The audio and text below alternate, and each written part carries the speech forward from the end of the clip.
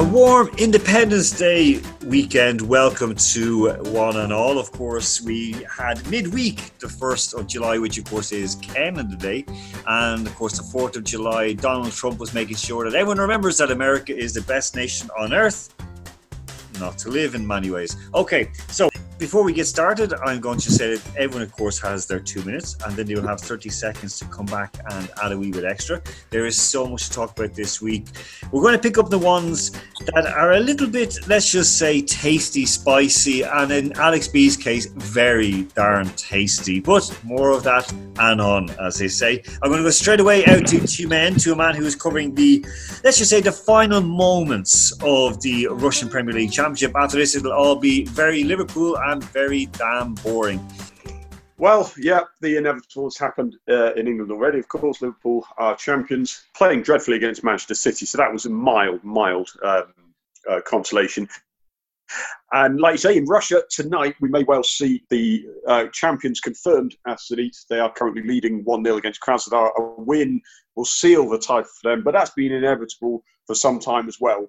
So I wouldn't quite describe it as drama. One positive, though, all 16 teams actually put out a senior side this match day. So that's the first time since the lockdown. So that's a major step forward for Russian Premier League. There is, of course, as always, negative scandals that we have to cover.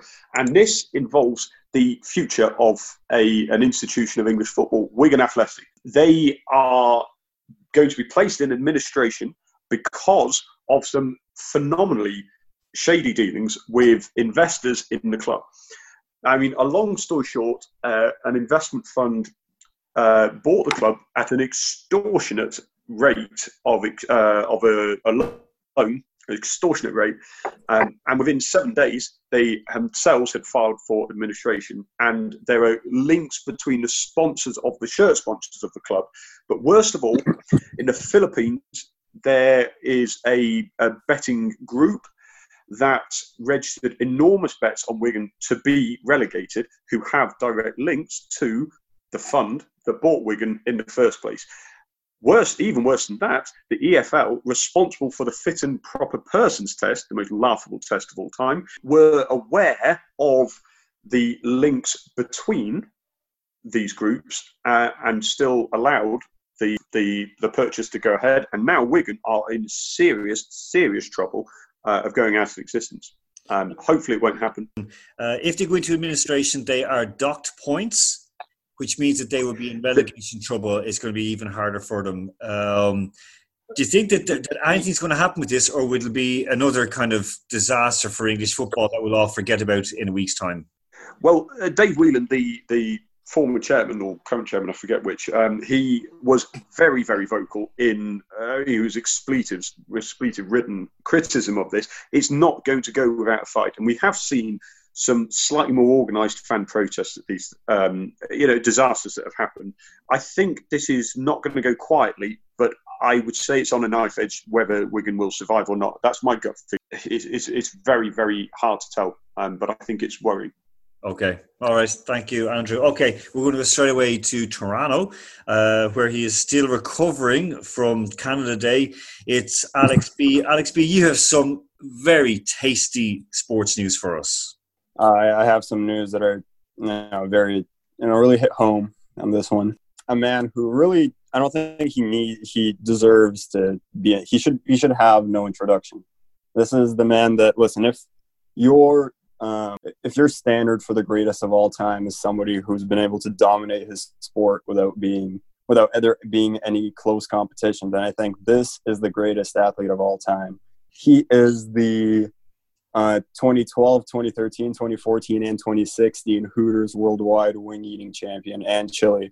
The man holds 46 world records across 46 disciplines. And yeah, I think the man's name, Joey Chestnut from San Jose, California, age 36, weight a healthy 230 pounds. I'm just going to tell you about this man's achievements here real quick. So he holds records in eating long-form chicken wings, regular-form chicken wings, hot dogs, pulled pork sandwiches, Taco Bell tacos, regular tacos, hamburgers, meat pies, donuts, glazed eggs, asparagus, pork ribs, corned beef sandwiches. These are all separate tournaments, by the way, that he won. apple pie, Philly cheesesteaks, funnel cake, fish tacos, traditional tacos, mutton sandwiches, jalapeno poppers, pulled pork, regular pulled pork, boysenberry pie, Twinkies, strip cocktail, poutine, brain tacos, Eggo-style waffles, ramen noodles, and there's lots more. I'm just going to, I value your time too much here because the man's done it all. And so yesterday, the man was deemed by Forbes magazine as the July 4th hot dog hero because he downed an astounding 75 hot dogs in 10 minutes. Oh God! Okay, the greatest athlete of all time. I rest my case. Listen, I'm okay with that because it takes work to do this. Listen, there's no doping here in the what's the league name? The MLE, the Major League Eating. Oh my God! Okay. I mean, it is an achievement. Whether it's a valid achievement is but by all means, if you ever watch a Joey Chestnut competition, it's always like heartbreaking to see the person next to him who's trying to finish like his 7th hot dog while Joey is like on his like freaking 36th or whatever, and he's still having time. The competition have died of diabetes or obesity by now. This is ridiculous. But Joey Chestnut, he looks very healthy. Like if you look up a picture of him, he looks I'm confident like the sides do not look good after eating 70 hot dogs in would say 70 an hour.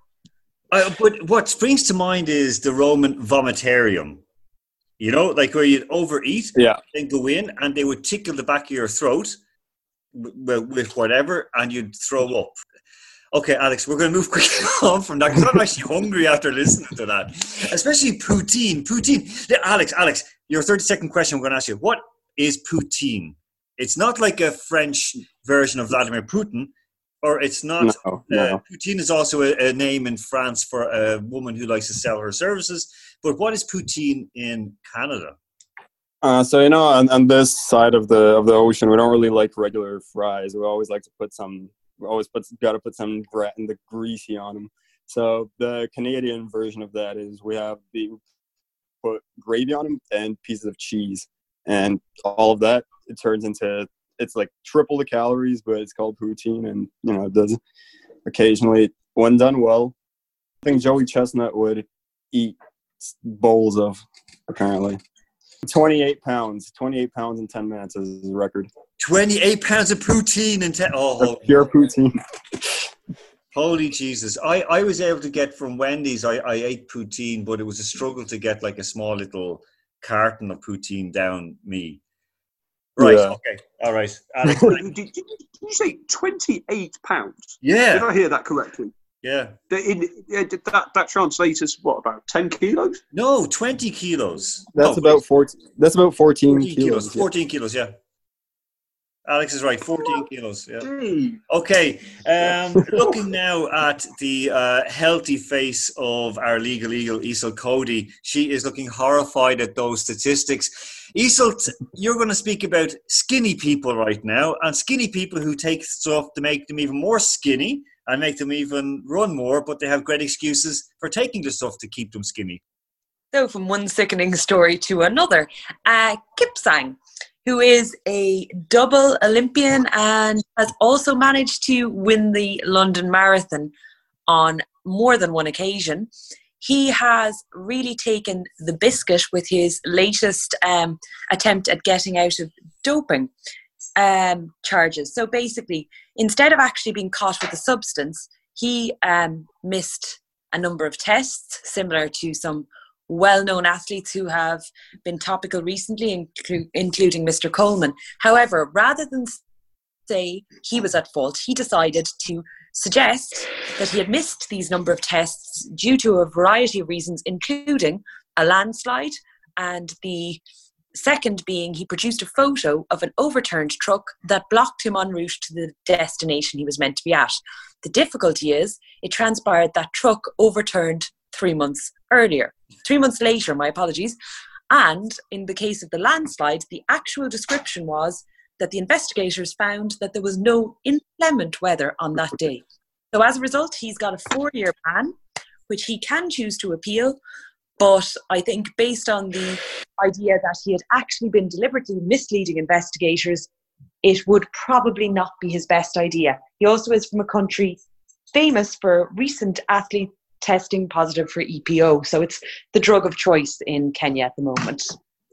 Right, following 30 seconds. So Formula One resumed today in Austria.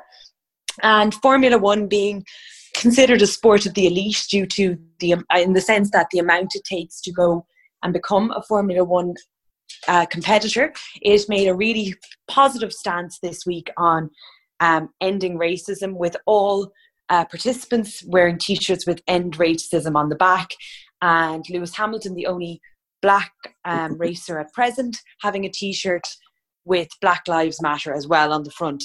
6 drivers chose not to take a knee, where the remainders did, but they all explained their reasons for doing so. And this comes following on from a week when the former head of F1 suggested that Bernie Ecclestone, that Formula One was, and in his words, too busy to be worried about racism. Yeah, I heard Lewis Hamilton complaining that all drivers should take part, but no matter what, for me it's like, okay, if you want to take a knee, take a knee. If you don't want to take a knee, don't take a knee. There's no reason why not to, because it was the reverse, where one, African-American, we know who it was, Colin Kaepernick, he took a knee, and his African-American teammates chose not to. Why? Because they were going to lose money. They were going to lose jobs, or potentially. Had they all taken a knee at the same time as him, I don't think Colin would have been out of the game as he is. He was already sliding out of the game from being a phenomenal player to, kind of losing his eye. And so as in losing his his ability at that moment. But there's a huge uproar at the moment in Ireland over counties back training, or some of them being reported as being back training. They're not meant to. So you got the club team, the local team, and the county team, which is the representative team. The county team's not meant to be back training until the 14th September, but there's reports that some are back. Where does the responsibility lie, and should the GAA start banning players, officials and teams from competition? So I listened to one very interesting interview with a man who was a former player, Michael Duignan, and now he's the overall chair of one county. And his point was, the buck stops. It does stop with individual teams and counties to say we're not going to go to training, but let's be realistic. If you don't show up for training and you're being told to, then you're going to be dropped from teams, or there's going to be other issues. So I think it starts with the GAA, and I think in terms of counties, this is the first opportunity in my memory of clubs having priority, like real priority.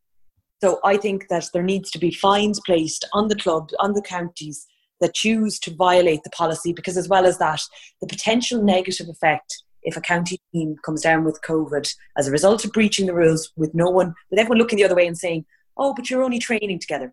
Training is the most likely place when they're going to catch the disease and spread it. So it's not a professional sport, but I think you have to apply the rules and show leadership from the top and say, we're going to punish counties that breach our own rules. Counties are hungry to win because it means money, it means glory, and of course a day out in Croke Park, or days out in Croke Park, because now it's a knockout. It's a straight knockout. So if you lose, you're gone. No backdoor, no nothing. So, okay, that is fair enough. The death of the father of Habib Nurmagomedov this week, it was kind of coming for a while because he was very ill with COVID. Now, of course, he has had a checkered past.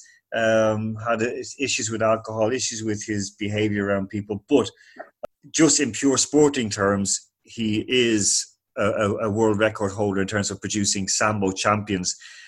Just tell us a little bit about him in terms of fight sports, especially MMA sports. Well, right now he's one of the best coaches in MMA. Obviously, he trained Khabib, who is Khabib, he's yet to have been defeated, so it's kind of like his system, like what Abdulmanap Nurmagomedov is trained sort of in his fighters. It's sort of it's a very difficult thing to accomplish, and I think that all of his controversies in the past, that's not really especially compared to other people in the sport, it's not really as big a deal, especially, when Conor McGregor was the one who was, saying all these allegations. But I think, like compared to, the things Conor has done, things that Conor has in his record of dual ups, he's kind of like a saint compared to him. Yeah. Right. So I also think that obviously like a huge loss for the MMA community. Okay, Andrew Flint, going across to you. Liverpool, of course, getting their pants pulled down and spanked very hard by Man City. Manchester United pulling down another team's pants and spanking them. What's with all this spanking in the English Premier League right now? Football is on? They're slightly deviant bunch, as we know, but it's slightly bizarre how entertaining it's been since the Premier League has resumed. Manchester United's front three at the moment are just absolutely flying. Marcus Rashford was the big academy hope, but Mason Greenwood I believe I'm right in saying he's one of only 3 18-year-olds to score as many goals as he had this season. He's scored twice. The Champions League race is really heating up right now. You've got Leicester and Chelsea are third and fourth at the moment. Manchester United are closing in though, and I think with 5 games to go, it really is genuinely keeping the Premier League interesting. I mean, we knew Liverpool were champions from ages ago, so that's title race has never really been the exciting part of this. Honestly, I'm biased, but I genuinely do think the momentum is with Manchester United. Nemanja Matic was persona non grata in the squad about 4 or 5 months ago, and he's now in the form of his life, arguably. It's genuine selection problems for Ole Gunnar Solskjaer, and his last 13, 14 games, it's one of his best runs of forms he's ever had. So a lot of people were saying, laughing, Ollie's at the wheel. Well, yes, he is. And finally, I kept the faith and I was rewarded. So he's done this for me. I know he has. All right. Okay. Athletes, pressure and abuse. So Choi Soo-hyun, she is was a South Korean triathlete, 22 years of age.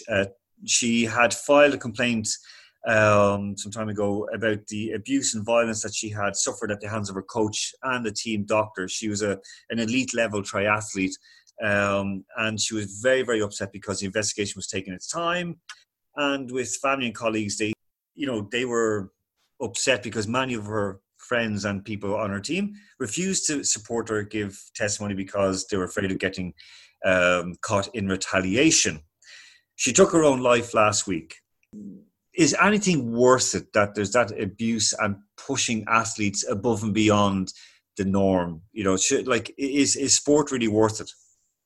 No, I think there is some people that are willing to do that. There is people that, have done extremely well because of how tough their coaches were on them. But I think some people, they don't really like that. It's not that approach is not really, how they function. Like we've had like the UFC fighters in the past that were in the cage and they didn't want to continue fighting anymore. Some people are just not cut out for doing this type of thing. And it's important that they aren't forced to be doing what they don't want to do, especially in sports, on such a high level. That's a very good answer. Thank you very much. I especially the UFC reminder, which we discussed before as well, with the fighter wanting to pull out and being pushed back in. You got some brilliant examples of that. Thank you. Andrew, same across to you, pushing people beyond the mental limits, and then when they made the complaint, nobody's standing up for their rights. I'm speechless. I mean, sport is something that is used in such a good way for so many things, but unfortunately in the most despicable ways as well. I mean, people get blinded by sport. They use the glamour, they use the popularity, they use the stage, the false stage. We all know it's just a game. And yet we love it so much that we're blinded from the fact that it is just a game. And when people use it to think, they're not even looking at a person anymore. They're looking at a vessel towards their own gratification, their own rewards, their own glory, their own justification, for whatever reasons there are. And the lack of checks and balances within the sport, it could sicken me. I'll give you one quick last example. My father supported Manchester United from the early 60s, and he loved it. He honestly, he he made an excuse to his boss to go to the 1968 European Cup final in Wembley. He could have lost his job from it. He was a passionate fan as it could get. He just doesn't care anymore. Now, that doesn't sound dramatic, but to me, that breaks my heart. The number of people who have shared father-son moments, families have grown into sport. Sport covers up so much, and we can't turn away from that just because it's nice to watch a game on the TV. I'm heartbroken when I hear that story you've just told, and there are so many more. Thanks, Andrew. Isel, we're talking about the players going back out, afraid to get dropped off the county panel if they don't put their lives and their families' lives and communities' lives at risk. Is it worth it in the end? I think we can almost tie it back to two things that we've been discussing. We mentioned Kaepernick and his protest from a purely livelihood point of view. He was making a stand and his career effectively ended. So you put that was the pressure on other teams feeling they couldn't hire him. But you imagine the pressure he must have been under to take a stand on something he believes in. Then you go to the other end of the spectrum and you pressure when you make a complaint about, if you were to make a complaint about your employer and not have it dealt with, you're compounding the issue. A young girl at that age, that's talking about years of abuse. And I think it's very, very difficult to understand. People have not looked at the likes of the sexual abuse in gymnastics in the US and said the difficulty there was compounded and made a million times worse because there were reports made that never went anywhere. When someone reports something, the job of any organisation is to look into the benefit of the employee, the athlete, whoever it is makes a complaint, and to not only, even if you find against them, but to come to a resolution in the shortest possible amount of time, giving fairness to all the parties. Because for that young lady, all you can say is, if there had been a resolution either way, that at least would have made her feel that her complaint had been looked into. It may not have been the outcome she wanted, but it's the not being investigated and not considering athletes already sacrifice so much to compete. When you go that step further into abuse, be it sexual, be it physical, be it mental, they deserve to have a complaint looked into. They're putting their bodies on the line to an extent that's abusive anyway. Okay. No, you're right. If they had done that, she would still be alive today, more than likely. So, okay. Look, we'll lighten up the mood at the end of the show because we're just going to quick run around. I have a simple question for each of you, so just answer as quick as you can. I will start with Andrew on this one. Andrew, a famous ex-Chelsea and Russian international said to me that he would go gay for one certain Irish actor. If you would do the same, who would it be for? Athlete, actor? Well, if it's athlete, we already know the answer to that. Mr. Fyodor Smolov, of course. All right. Okay. So, okay, that's good. Alex B, if there's one female athlete you'd like to invite out for dinner this evening in Toronto and take her up at the top of CN Tower and show her a good time and enjoy a glass of beer with her and some poutine, who would it be? Oh, there was the lady that was with Joey Chestnut that was the title holder for the women's hot dog eating contest. Her. Not because of the hot dog eating part. Yeah. It was a poor choice of example, but yeah. He's thought this through. Alex, I hope to God your parents are not going to listen to this show. Or your university in Canada because you were done. Oh Jesus! Okay, Isolt, if an alien spaceship were to come down and take you up and say, okay, you have one night with one athlete, who would it be? Not for any immoral purpose, just sit there and talk all night with them. It's going to be Lomachenko on every fucking count. Lomachenko wins every one of my competitions. My car is called Loma. My obsession with the man knows no boundaries except for a restraining order that he will someday get. Okay. But let's be clear, if you are going to get a restraining order, it means he needs to be within a distance to serve me with it. So, living the dream. All right. That's it for tonight, folks. Thank you to Andrew, Isolt and Alex. We're going to be back later on this week